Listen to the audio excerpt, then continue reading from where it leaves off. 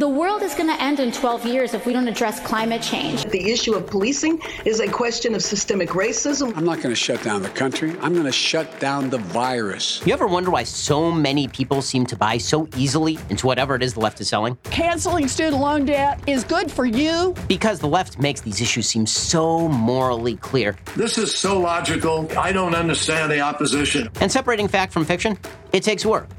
And I've done the work.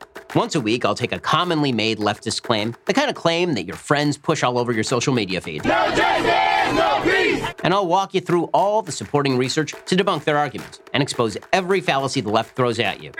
You're a white male! And what's better, I'll do it in 15 minutes or less.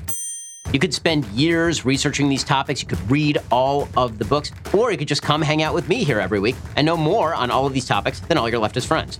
Become an expert. Debunked. Only on The Daily Wire.